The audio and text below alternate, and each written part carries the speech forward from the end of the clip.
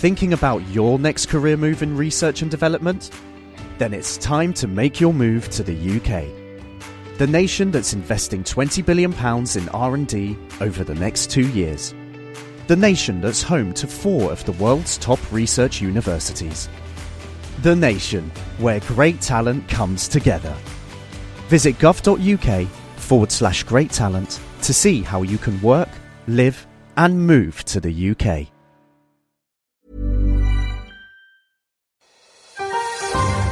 Boldly going where no science show has gone before. The Naked Scientists. On The Naked Scientists this week, the very first amphibian genome, how a colourful fish can give us an insight into evolution, using a medical technique designed for eye disease to help spot art forgeries, and how we've still not stemmed the tide of biodiversity loss. Plus, we take a step closer to personalised medicine based on your genome. A clinical assessment appears in this week's Lancet. I'm Ben Valsler, and joining me this week is Helen Scales. Thanks, Ben. Also on the way this week, we're looking at the science of Global Positioning Systems, or GPS. Coming up, Mira will find out how GPS works and how it talks to those bossy little boxes in our cars, the satellite navigation systems. Plus, we'll find out how GPS can be tricked and the sort of problems that may cause, as well as exploring the cosmic positioning system and why satellites themselves need to use distant quasars to find out where they are. Plus, in Kitchen Science, Dave and I get back to basics to explain how you can use a compass, a map and a few distant landmarks to find out almost exactly where you are.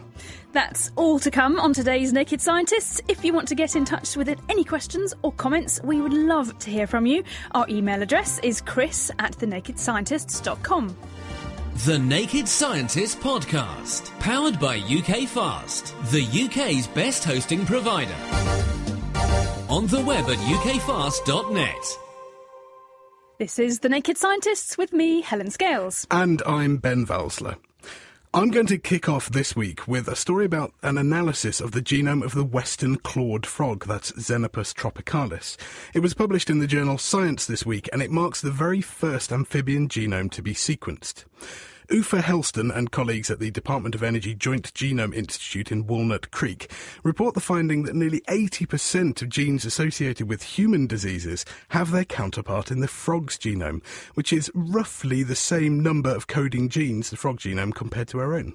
OK, so why this particular frog? Why the western clawed frog? And come to think of it, why any frog at all?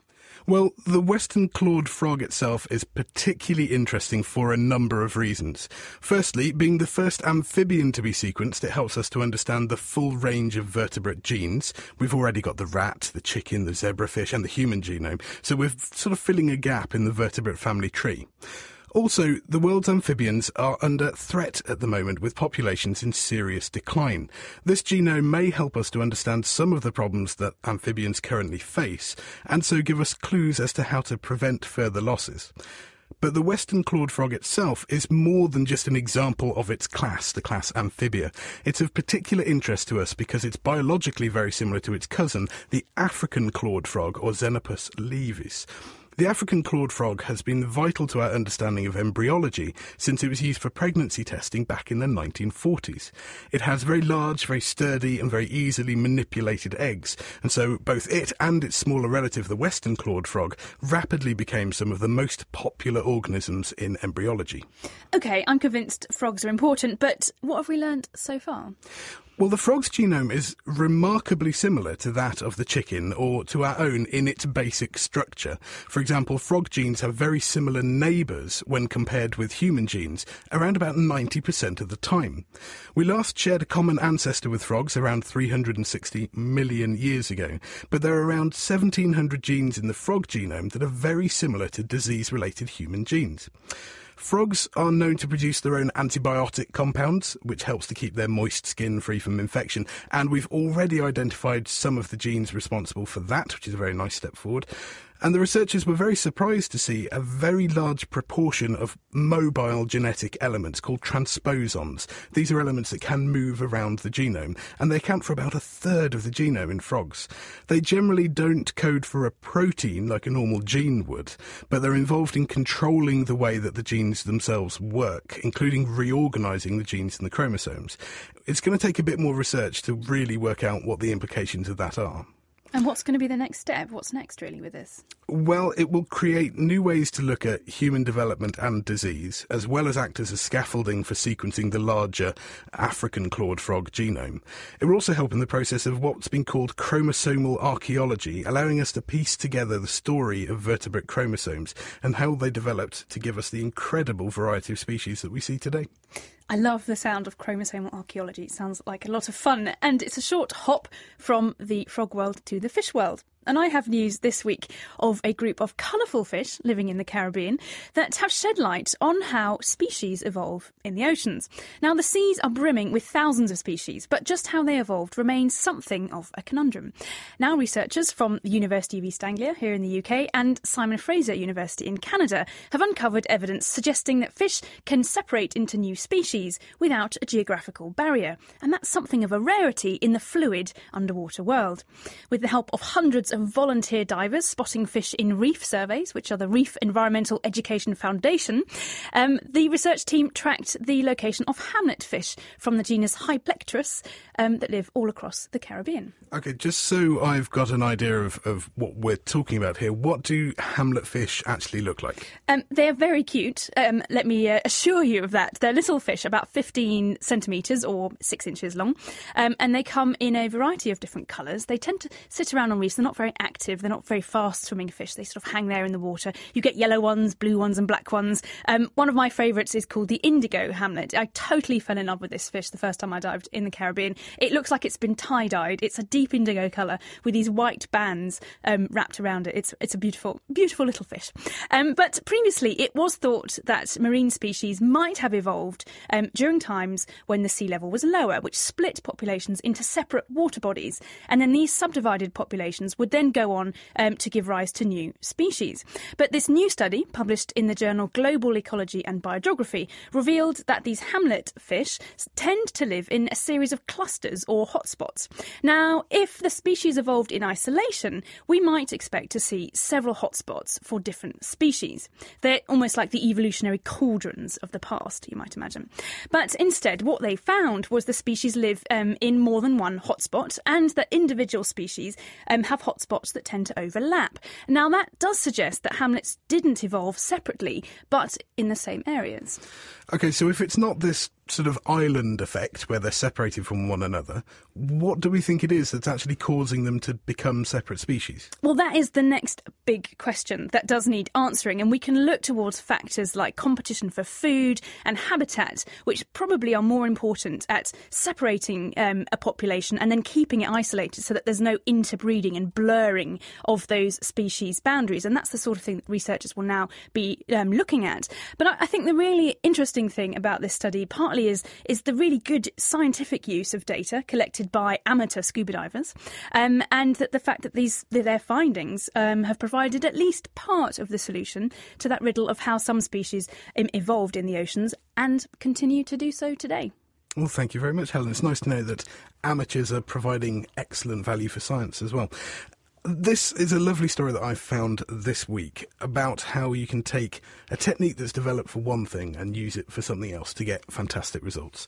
A technique developed to take three-dimensional real-time images of the retina has also turned out to be very useful for detecting evidence of fraud in paintings, according to research published in the journal Accounts of Chemical Research this month.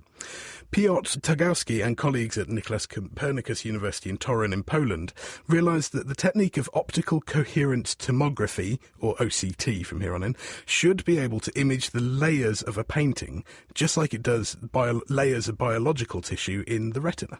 OK, so how does this work? Well, OCT can sort of be thought of as the light version of ultrasound. I don't mean that ultrasound is heavy, but I mean instead of using sound, it uses light. A beam of light, usually at near-infrared wavelengths, is sent into a tissue and the reflected light is collected. Much of the light gets scattered rather than being reflected straight back, and that doesn't produce an image. But OCT uses the scattered light to work out what the image would be, very much like an ultrasound. It can produce a very high-resolution, three-dimensional, real-time image, but it doesn't actually penetrate very deeply into the tissue. And where does artwork come into all this? Well, this is the thing. Paintings are usually built up in layers, when done traditionally anyway. The very back of the painting will be the canvas itself, but an artist will usually apply a layer of adhesive to that to make sure that future layers stick properly. You then may get a few primer layers to make sure it's smooth, and you get an outline of the picture that you intend to do, various layers of coloured paints, various washes, various sort of semi-transparent glazes, and then usually a protective varnish over the top of everything. Now, clearly each layer is going to be incredibly thin, but this is where the high resolution of OCT comes into its own. Now, it's very important for conservation purposes to understand the stratigraphy of a painting. That's this layered effect. And the most common way to do it is actually to cut a sample of the painting away, embed it in resin, and look at it under a microscope. OCT allows you to image all of the layers without even touching the painting, let alone cutting a bit away, down to the micrometre level. That sounds great for conservation, but is this going to help us with fraud as well, to find out which ones are fake? Well, it looks like it is, yes. By imaging all of the layers on a painting, you can easily see where something has been painted over or added in at a later date. An example given in the paper is a painting of St. Leonard, a Franciscan monk, that was painted in 1797. Now, the painting does say St. Leonard on it in one corner, but here's the thing, he wasn't made a saint until 1867, so either the inscription of St. Leonard or the date of 1797 must be wrong. Now, using OCT, they could show that the layer containing the date was actually part of the deep structure of the painting, while the inscription St. Leonard lies on top of the thick coat of varnish that covers the original black background. Now, they could also identify an earlier inscription which had actually been painted over when Leonard became St. Leonard. The same technique could, of course, be used to spot less well-meaning alterations, because obviously all they wanted to do was commemorate the fact that he'd become a saint. Had they put somebody else's signature on it, that would have been a very different issue altogether. Fascinating stuff. And from conservation of paintings, I'm going to hop to conservation of biodiversity. And news that the world is still losing biodiversity at an alarming rate, despite world leaders promising in 2002 to cut the rate of loss by 2010. That's right, that's this year. Now, it's a stark warning that's been published in the journal Science this week by a huge team of international researchers. And together, they've pooled data from the past 4 decades on 31 indicators, which show us the state and the pressures on biodiversity. And the sad news is that they found no signs of improvement, but lots of signs of continued breakdown of species, populations and ecosystems, as well as these unrelenting impacts from human activities. And all this means is that the Convention on Biological Diversity, the CBD, which will meet later this year, is going to fall a long way short of its intended targets. Now, there is some good news, though, with increases in some of these factors, like increased numbers of protected areas, lots more commitment to tackling things like invasive species. So there is also quite a lot of evidence that when there is political will and the necessary money, biodiversity loss can be reduced or reversed. Now, unfortunately, all too often in the news on this show, we're reporting on something being endangered or the loss of a species. So this shouldn't be a surprise to us, surely? No, that's right. We really weren't actually expecting anything other than a fairly gloomy picture being painted. But I think the reason we need studies like this is really that we're bringing a lot of information together, squeezing out a very short, sharp message, which is there's no hiding from it. We are still losing biodiversity. We cannot ignore this anymore. Some people argue that we lose a lot of important detail in these sort of large-scale studies, but it's the sort of thing that will capture international attention, in particular politicians and decision-makers. So that's really what this sort of paper is about.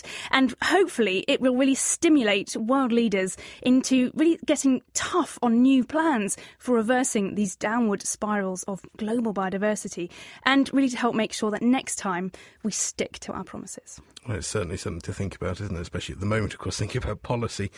Now, also in the news this week, The Lancet has published a full clinical assessment of the benefits to looking at your genome to help personalise your medicine. Dr. Ewan Ashley from Stanford University School of Medicine joins us now on the line. Hi, Ewan, thanks for joining us. Haven't we been finding genes related to disease for years? What's actually new here? Well, thanks very much for having me on the show. I think this is the first time that anyone has really had a whole genome available for an individual. And the task we set ourselves was, what if a patient comes into a doctor's office with his or her whole genome? What would the physician be able to do? So we tried to integrate all the associations with genes and disease that have ever been described in a way that we could apply to this one person's genome. And is it just the disease that we can look at, or can we also tell a bit about how they might respond to certain drugs? Yeah, this topic of so-called pharmacogenomics, using the genome to help try to choose a better drug and personalize medicine for the individual. But it can do other things other than just choose the best drug. It can do that on the basis of the best effect for the drug, but also hopefully of helping avoid side effects. And in the particular patient in our paper, he fell just short on his regular criteria for a recommendation of a cholesterol-lowering medication. But when we looked into his genome, we found increased genetic risk for coronary artery disease. So we moved ourselves towards recommending that. So we looked in his genome to see would he respond well to one of those cholesterol-lowering medicines, and we found variants in his genome that would suggest he would. And more than that, we actually found variants that would suggest he had a low risk of side effects. And I think this is really what personalised medicine of the future will begin to look like. We've had a sequence of the human genome for a little while now. Why only now are we starting to look at it from this personalised medicine perspective? Well, I think that the informatics challenge has been very significant. And, of course, all the time this information is changing, and we're gathering together information about new variants. This was only the fifth human genome that has ever been sequenced, and really it's only a few years ago that it cost millions of dollars. In fact, in 2001, when the first draft human genome sequence came out, that project was $3 billion, although maybe 300 or 400 million were the sequencing costs. But this particular genome we looked at cost only $50,000 to sequence. And even since we did that last year, the cost has fallen in half, and when we believe it will continue to fall, so that in the next few years it's really literally a few $100s. So that sounds very promising. I'm glad to see it's getting a lot cheaper. But how do you prepare somebody for this? You're telling them an awful lot of stuff that they won't have known about themselves, about their risk for diseases. Does somebody need counselling in order to actually take all this in? Absolutely, and this is something that we took very seriously. We did provide counselling to this particular patient. I think it's a challenge really in a quantitative way. We've always given genetic counselling to patients when we do genetic testing, but this is really on a whole different scale. They could potentially find out about hundreds or even thousands of disease risks, and we need to make sure that patients and physicians are going ahead in a way that their eyes are open and that they understand what they might find out. This is, at the end of the day, not a cholesterol test where you might find out 4 or 5 things. You're dealing with 6 billion data points and really maybe 2.5 million variations from a reference genome. And so there's going to be a lot of information, and it's going to be a lot to take in, and I think we have to take that part of it very seriously. So what are the challenges for you now? What's the next step?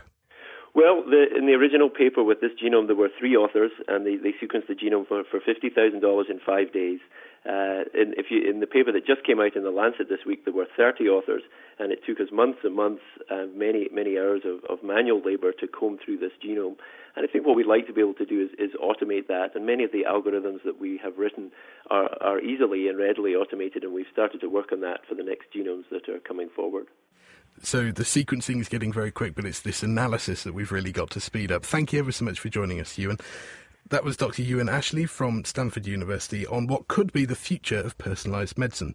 If you'd like to read any more about our news stories, you can find them all at thenakedscientist.com/news.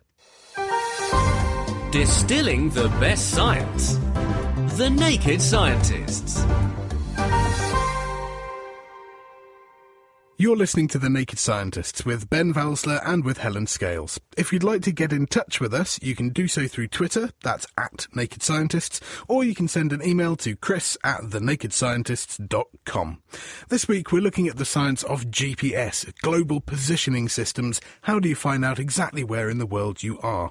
Well, for kitchen science, we decided that we'd get away from all the high-tech, fancy new ways to find out your location and get back to basics. For Kitchen Science this week, Dave and I have come out for a stroll in the countryside to have a look at the traditional ways to find out where we are. Now, Dave, you haven't told me very much about this route, and we're currently wandering along a footpath and getting brambles in my face. But how can you work out where you are if you can't see anything? Well, at the moment, we've got a hedge each side, and you're right, it's basically impossible to work out where we are if you can't get any information about the outside world. We're just coming to a clearing here, and now we can look out, and we can see some other objects, and we can actually work out where we are roughly relative to those objects. So if we look out in the distance, you can see some radio telescopes over there. You can see Cambridge in the distance with the University Library and King's College Chapel. And there's Addenbrooke's Hospital at the other side of Cambridge. That doesn't really tell me where I am right now. Well, it's already told you something. Just by looking, we can tell that we're maybe sort of 4 or 5 miles away from Cambridge, and that's constrained our position quite well. If you want to get a much better idea of where we are, we can use a compass and a map. Well, conveniently, we have both. We have an Ordnance Survey map of Cambridgeshire, and you have a very nice-looking compass with you. How do we use these together to work out where we are? Using the compass, we can work out what direction an object is from us. And if we know what direction the object is from us, we know what direction we are from that object. So we can strain where we are on the line. In that case, let's use the compass. The radio telescopes are really obvious because they're nice and big and they don't look too far away. Are they a good thing to base our first directions on? In general, yes. In this specific case, probably not. I happen to know that those radio telescopes are built on a railway line and they can move, so probably not ideal for finding our position. Should we start with the University Library over there? OK, I can't see the University Library moving much over time, so we point the compass at the University Library. And what are we looking to actually find out? Basically, what direction the University Library is in. So I will just line the compass up with the University Library and line the dial on the compass up with north. And we can find out that relative to magnetic north, it's about at 39 degrees. OK, so the University Library is at 39 degrees from us. We have an OS map, so let's have a look and see if we can find the library on the map. And very conveniently, it's actually labelled Libby. Now, maps, of course, have convenient grid lines on them that show which way is north. So can we just draw a line that is 39 degrees from that north line, and that should show us not where we are, but at least what line we lie on? That's pretty much it. There's a slight subtlety, though, because the magnetic North Pole isn't in quite the same place as the actual North Pole of the Earth. Here in Cambridge, you have to subtract about 3.5 degrees in order to be pointing in the right direction. We're actually drawing a line at 35.5 degrees rather than 39. So let's get that drawn on the map now. How do we constrain this a bit more and find out where we are? Well, if we take another direction of another object, then we constrain ourselves to another line. We must be on both of those two lines, so where the two cross should be roughly where we are with any luck. What bearing is Addenbrooke's from us, Dave? It seems to be at about 64 degrees. So let's draw that one on now as well. And see where the two lines cross, and that should be exactly where we are. So where have we come out at, Dave? Not exactly where we are, it would appear. We should be in the middle of a quarry. But I think actually it's not very bad. From having a look round and wandering down the end of the footpath, it's probably about 400 or 500 metres off, which isn't bad, seeing as the things we were looking at are about 10 kilometres away. So how could we have made this a bit more accurate? Well, the first thing to do would obviously be to measure the angles better and generally do the whole thing more accurately. But actually, we've made a fairly fundamental error in that we've picked two objects which are very close together in angle, which means any errors in angle produce a big error in distance and position. So we should have picked two objects which were at least 90 degrees apart rather than only 20, which we actually did. Well, I guess we had to go with what we had, but is this how maps were actually made in the first place? Yes, what we've done is found out where one point where we're standing is relative to another two. So if we were actually standing on a church or something of interest, and you could see 2 other churches, you could work out where the 3 churches were with respect to one another. Then you could draw another triangle to another object, a church or a trig point or something, and you can build up a whole map by this series of triangles or triangulation. Is this the same thing that mobile phones do when they use different masts to work out where you are? Yeah, that's right. The mobile phone masts have got directional antennae on them, so they can work out roughly what direction your signal's coming from. And from several different masts, you can work out roughly where you're standing. This is different from smartphones, which have GPS in them, which also use triangulation, but they do it by measuring distances in the triangle, not the angles. So there we are, a few different ways to find out exactly or roughly where you are. But now that we know where we are on this map, it's time for us to turn around and find our way home. We'll be back with more Kitchen Science very soon. In fact, Dave will be showing you how to build a hovercraft next week using stuff you might have lying around. But that simple experiment shows you how you can rely on the basic maths of a triangle to find out where you are, as long as you have a couple of landmarks you can use to get your bearings. We'll put more info online at thenakedscientists.com/kitchen science, where you can also find loads of other experiments to try out at home. Now, this week, we're looking into the science behind the Global Positioning System, or GPS. And to find out more, we sent Mira Thillingham out to investigate just how the system works. This week, I'm on a mission to find out how the Global Positioning System, or GPS, actually works. So my first stop is European space company EADS Astrium down in Portsmouth. And with me here is Dr. Chas Dixon, Head of Future Programmes Navigation. Let's kick things off with, what is GPS? Most people will be aware of GPS through things like their in-car sat-navs. Sitting behind that is a constellation of 24 satellites. They were created by the US military, and through the generosity of the US taxpayer, there is a civilian service released worldwide for essentially free use for the rest of the world. How does it actually work in order for the people relying on it to know where they are in the world? To understand this, we have to realise what where you are means. We don't know where we are on a map. We typically don't know what our height is either. So we have 3 uncertainties, our position in latitude, longitude and height. From the satellites, each of which has a precisely known location based on its ephemeris, which is a data set telling you where it is, we can take a ranging measurement. We now know our range from a satellite at a precisely known location. That gives us a sphere of position. If we then take measurements from 2 and 3 satellites, we now have the intercept of 2 and 3 spheres, which intercept at a single point, which is the user's derived position. Unfortunately, it's fractionally more difficult than that because the measurements are timing measurements. We have to measure our position relative to the satellite transmitted time. That means we have to make a 4th measurement to solve for our local time relative to system time. So the satellite includes data that lets us know the time of transmission. If we then measure the time of reception, speed of light being constant, then we know the distance. So 4 measurements gives you user position and coincidentally for most people, time as well. Now, as you've mentioned, GPS is a US system and Galileo is a European version which is in production at the moment and is hoped to be in operation by 2014. Now, the actual navigation components of Galileo are being made here at Astrium. That's exactly right. Galileo comprises 27 satellites baseline plus 3 operational spares, which means that the user will see 30 transmitting spacecraft. Here in Portsmouth, we only deal with the nav part, with the payload. The reason for the constellation is essentially to augment the GPS coverage, to make GPS and Galileo truly compatible, and therefore the problems you see with the famous urban canyon, where you may lose GPS coverage, will be a thing of the past. This will hopefully result in more accuracy as well. More accuracy and even more significantly, more availability. What's the current accuracy of GPS? The accuracy that people will see is typically 5 metres. Now, this ability to position yourself globally is extremely important today. How important would you say this technology has become? Really, it's been revolutionary in this. Obviously, the thing that many people will be familiar with is in-car sat-nav. On the back of that are commercial fleet management systems. Another interesting community is aviation, immensely increasing the accuracy of positioning.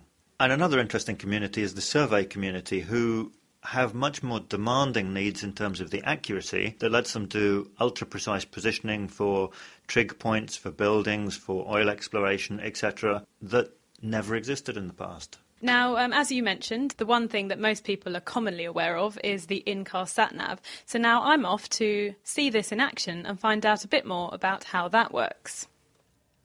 I've now come down to Southampton, to the headquarters of satellite navigation company Garmin, to see some GPS devices in action.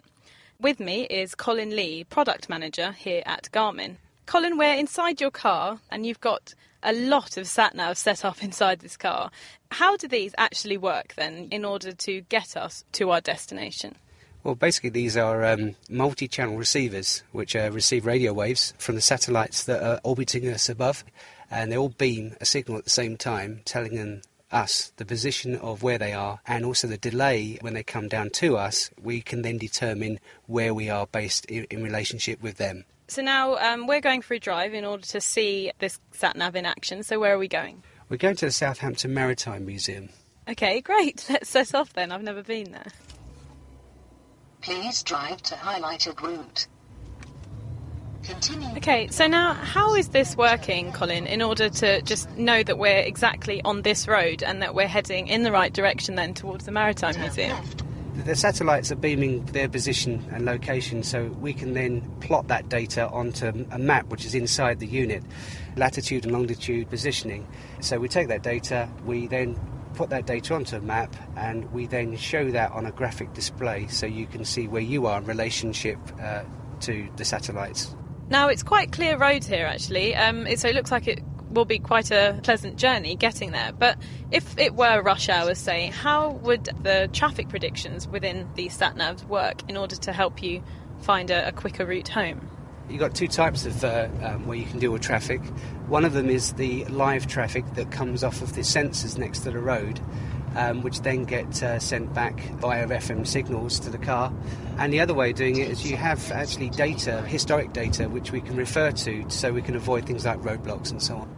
And what about if signals are suddenly lost? What could happen in order for you not to receive a GPS signal anymore? The signal is the same as any radio signal, and any radio signal can be affected by rain, it can be affected by buildings. So if you're in like a forest where it's been raining, then it could affect your signal. If you're in buildings in London or something like that, then the reflections from the buildings can cancel signals. But as soon as you come out of that area, it's only a small area normally, then the signals come back to normal and you're up and running. Turn left on Bugle Street. Oh, and we've reached our destination then. That didn't take very long. Arriving at Southampton Maritime Museum on right. Now, what could be coming up in the future of this technology in order to make journeys like that even smoother? We'll try to get better accuracy by using the Galileo system, which is going to be all over Europe soon. We will try to personalise sat-navs more, learn more about you and your car. We'll be looking more into the environment. We'll be improving 3D technology so it makes it easy for you to see your environment around you. And by the way, the reason why I brought you to the Maritime Museum, because 100 years ago they used sextants and stars to actually navigate, whereas today you're in my car using a sat-nav, using satellites instead of stars. GPS certainly is changing all of our lives. I'm thinking about getting a satellite navigation system for my bicycle. Well, that was Colin Lee from Garmin, who are one of the many manufacturers of satellite navigation systems out there.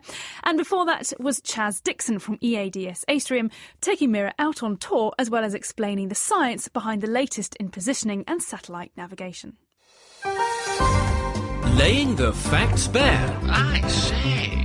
The Naked Scientists. You're listening to The Naked Scientists with Ben Valsler and with Helen Scales. We're looking at the science of GPS this week. Well, still to come, we'll find out how satellites like the ones we rely on for GPS need their own celestial positioning system. And we'll find out if radio signals get Doppler shifted and change pitch when you're driving in this week's Question of the Week. But now, we've already heard from Mira how we can end up getting lost if we don't keep the maps in our sat-nav updated. But GPS is actually potentially susceptible to something a lot more sinister. It can actually be intentionally fooled. Professor Todd Humphreys is from the University of Texas in Austin, and he joins us now. Hi, Todd. Thanks for joining us on The Naked Scientists. Hi, Helen. Nice to be here.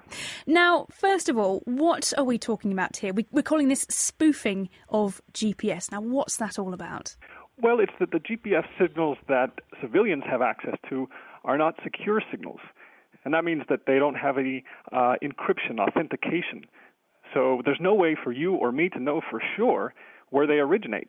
They might be coming from the satellites. That's the most likely scenario. But they could also, nowadays, be coming from someone who's generating counterfeit signals. So counterfeit signals is something that we should be worrying about? Is this happening already? It's not something that's happening as far as we know, except in some controlled experiments. But the incentives are building. There are places now charging road charges based on your GPS positioning, and fisheries are managing fleets by GPS positioning.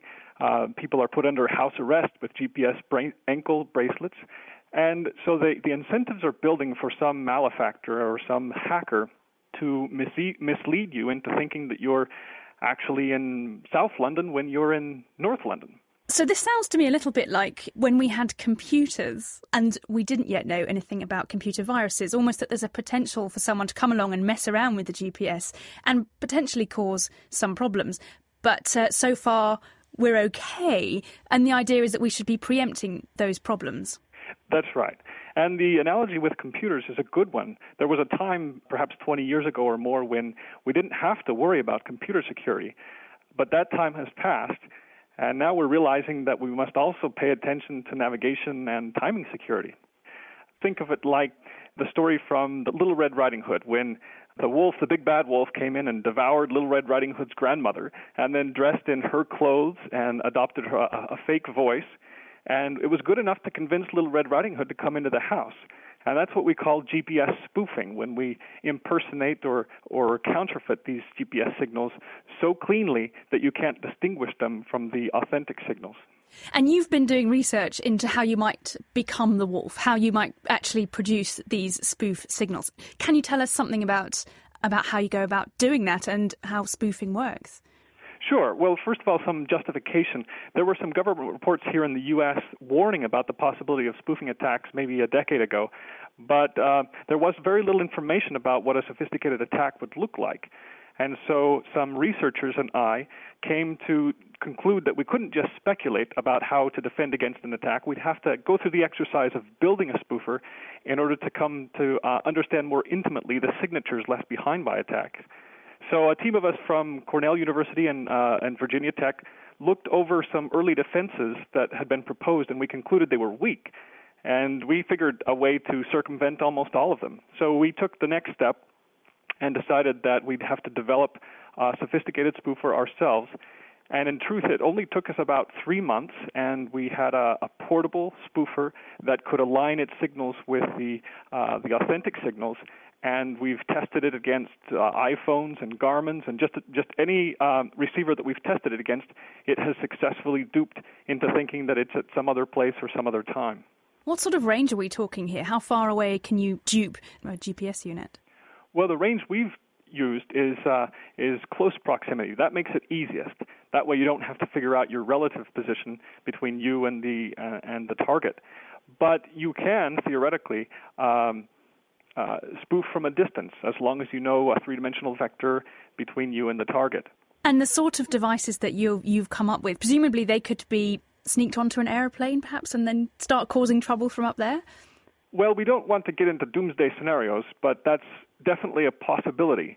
And so we're working hard to come up with defenses against spoofing so that one can detect an attack. Say, you can detect that the big bad wolf's pointy ears are sticking out and it doesn't look quite like grandma. Absolutely, and because presumably you're not doing this research because you want to spoof, you want to figure out how to stop this from happening. So how do we go about detecting if this started to happen, and what can we do to try and stop it? Well, like I said, there are signatures left behind by anything but the most sophisticated spoofers. So if a juvenile attack is mounted, you can almost always tell that something's wrong. Unfortunately, with the sophisticated type spoofers that we've developed, you leave behind very little clues that you're under attack. And so it turns out that only cryptographic methods are really robust against spoofing. And we're trying to develop cryptographic methods to piggyback on the military signals, which are themselves encrypted.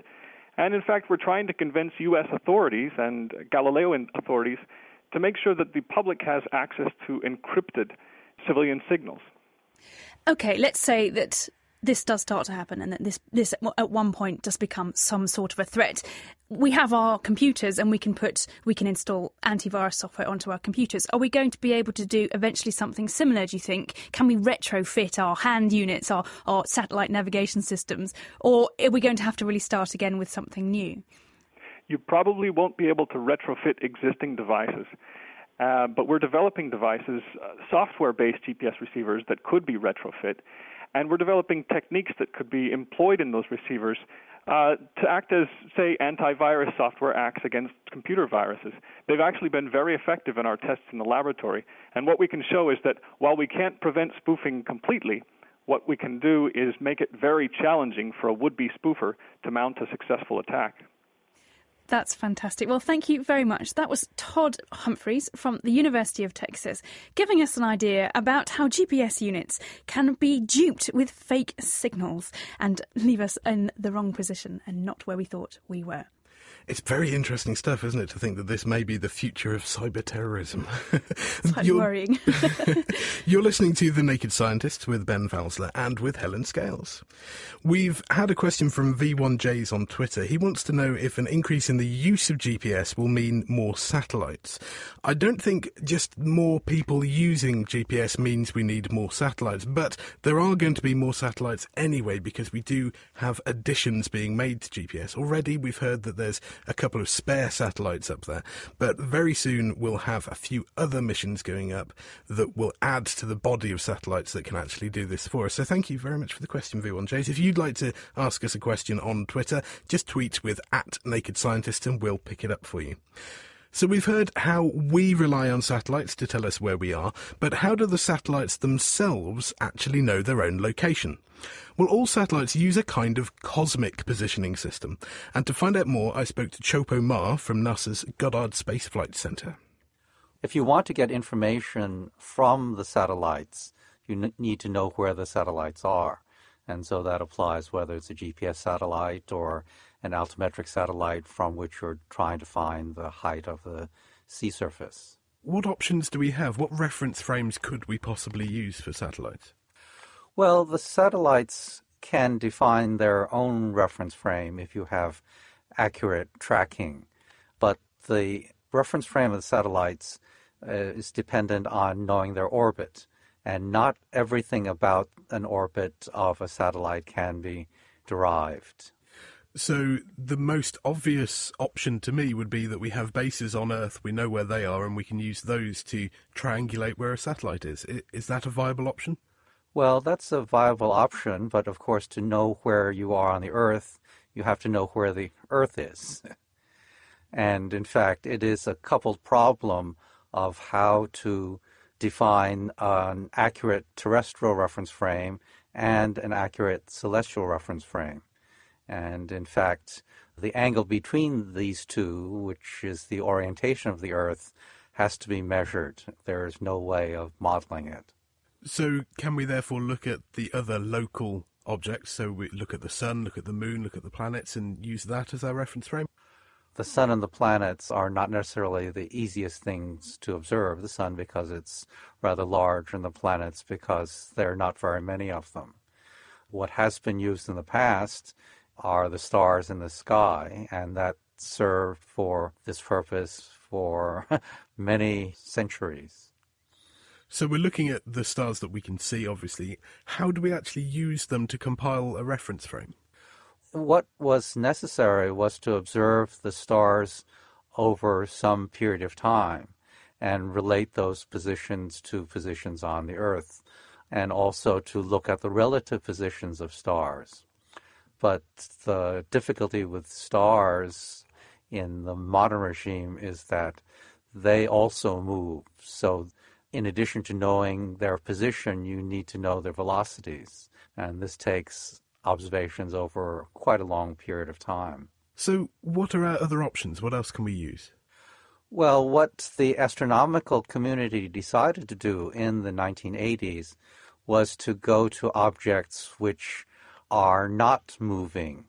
And the simplest objects, at least conceptually, are those objects that are so far away that they actually can be considered fixed points in the sky. And so these are objects that are completely outside the Milky Way. So what are the objects we're actually looking at? The objects we are looking at now are radio sources, mostly quasars, which are billions of light years away. And they are so distant that geometrically you could not expect to be able to detect transfer motion, that is, motion across the sky. And how are these actually measured? We use large radio telescopes that is mostly 20 meter in diameter, and we use a network of stations which basically cover the globe. It is necessary to have a large network because the angular resolution with which we can measure the positions depends on the physical size of the network.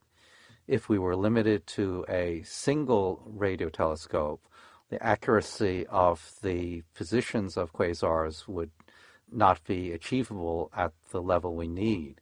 So essentially, this reference frame acts as a sort of GPS for things like GPS satellites. How have we improved it since we first came up with it?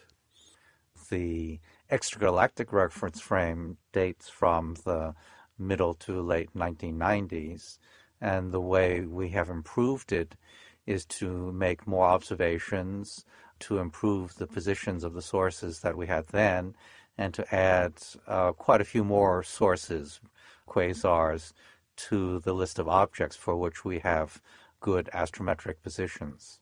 How many have we got now? The total catalog whose positions are listed is about 3,000. So in the count of celestial objects, this is really a drop in the bucket. But the advantage is that the positions of these objects are known so much better than the positions of stars derived optically. And so what's the next stage for you? How are we going to make this even better? The project that the astronomical community is waiting on is a satellite project called Gaia, which is scheduled to go up in 2011-2012. This satellite will be able to see the extragalactic objects, the quasars, in the optical.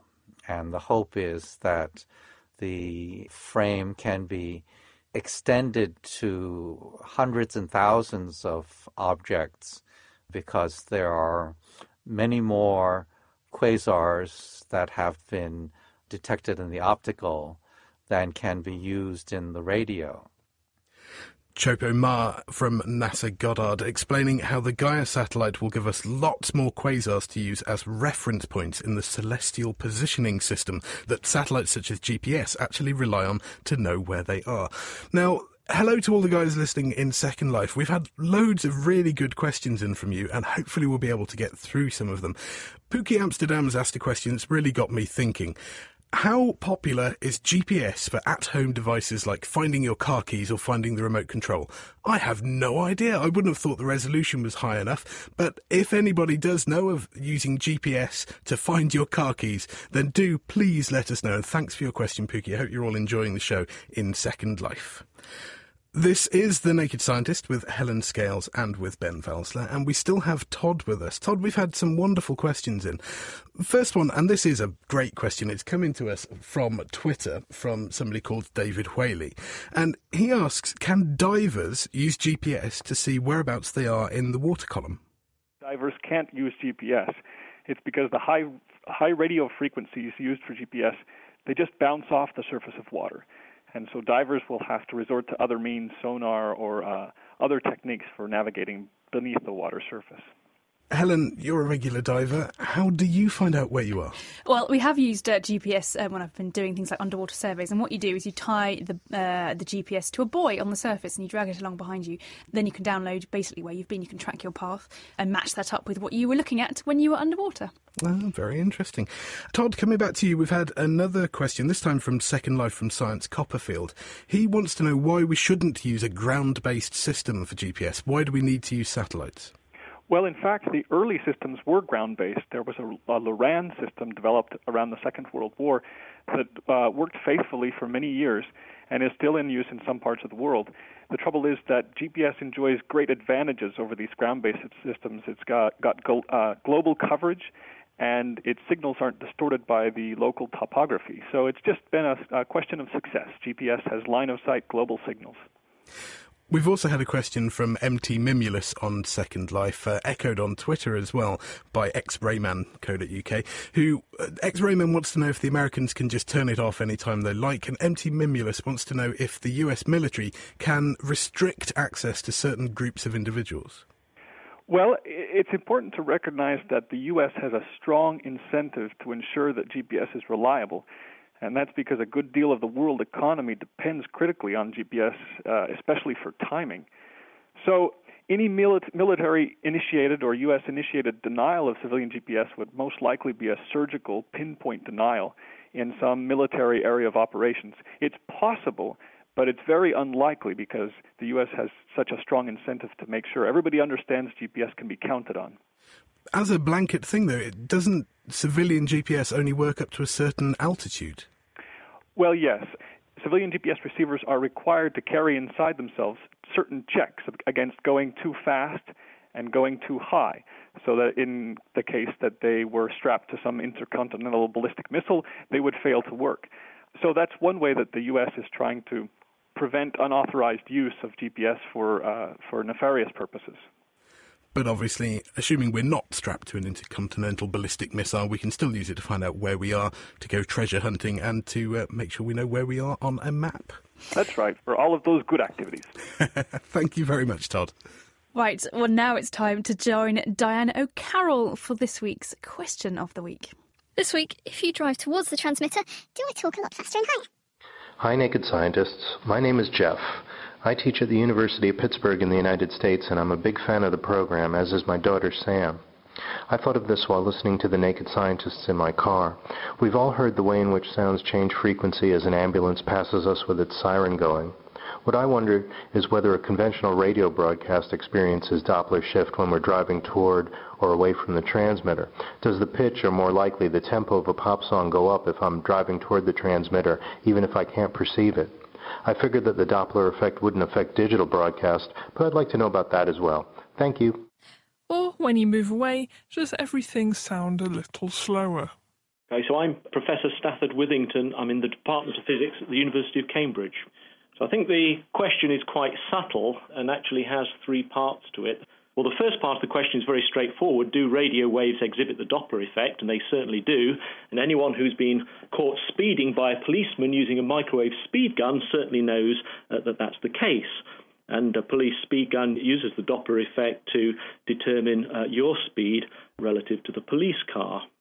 The second part of the question is, if I now encode some audio information on a radio wave, does the Doppler effect get imparted onto the radio signal? That's much more subtle and needs thinking about carefully. I mean, basically the question is, let's say I have a radio program like Radio 3 playing an oboe, and the oboe is playing a perfect A. If I put my radio to my ear and move towards the transmitter at high speed, do I expect to hear the oboe's note increase?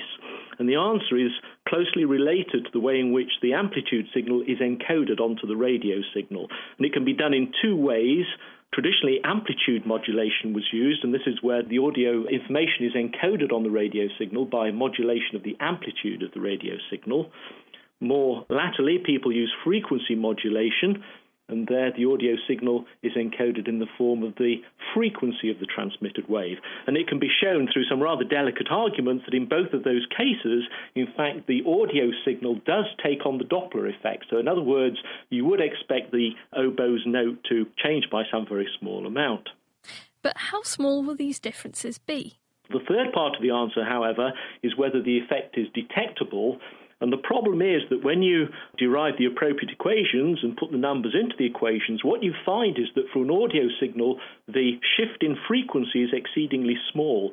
So even if I was to put a radio to my ear and move towards a transmitter at something like 10 meters per second, then you can show very simply that the shift in frequency of the audio signal would be of the order of thousandths of a hertz.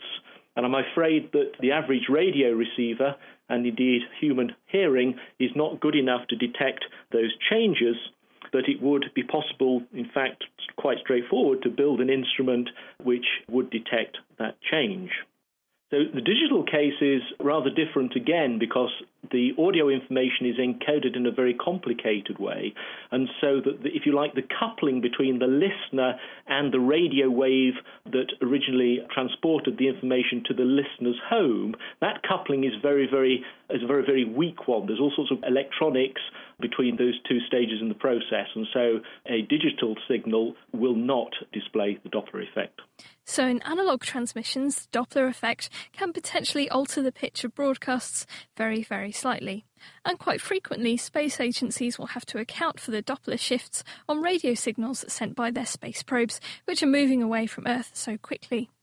And RD added on the forum that spaceships travelling by at high speeds might need to retune their radios because of this Doppler shift. Next week, why do crocodiles all look the same?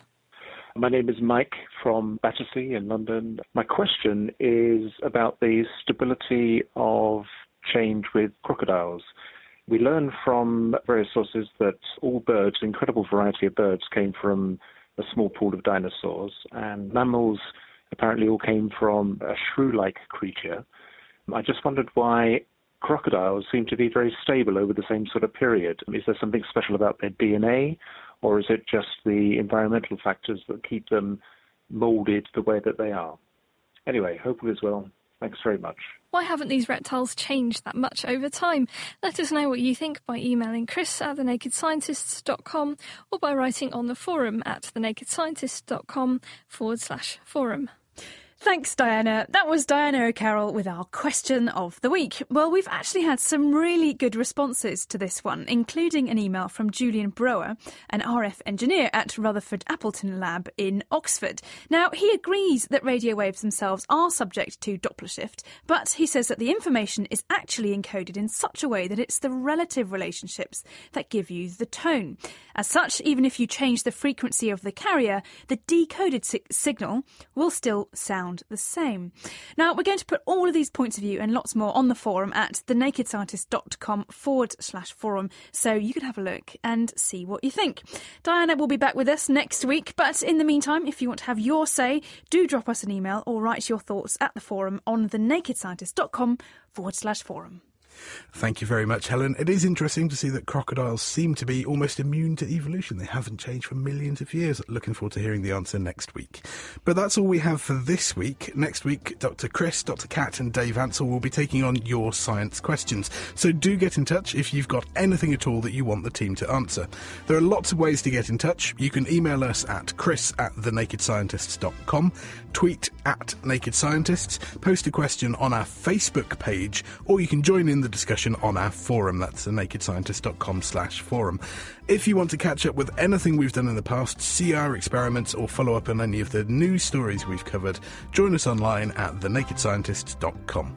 Many thanks go this week to Ewan Ashley, Todd Humphreys and Choco Ma for joining us, and to our production team, Mira Senthalingam, Dave Ansell, Sarah Castor-Perry, Tom Simpkins and Diana O'Carroll. We'll be back with more very soon. The Naked Scientist podcast comes to you from Cambridge University and is supported by the Wellcome Trust, the EPSRC and UK FAST. For more information, look us up online at nakedscientist.com.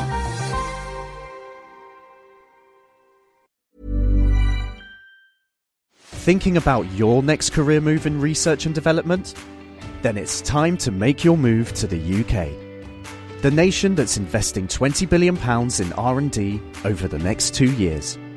The nation that's home to 4 of the world's top research universities. The nation where great talent comes together. Visit gov.uk/great talent to see how you can work, live and move to the UK.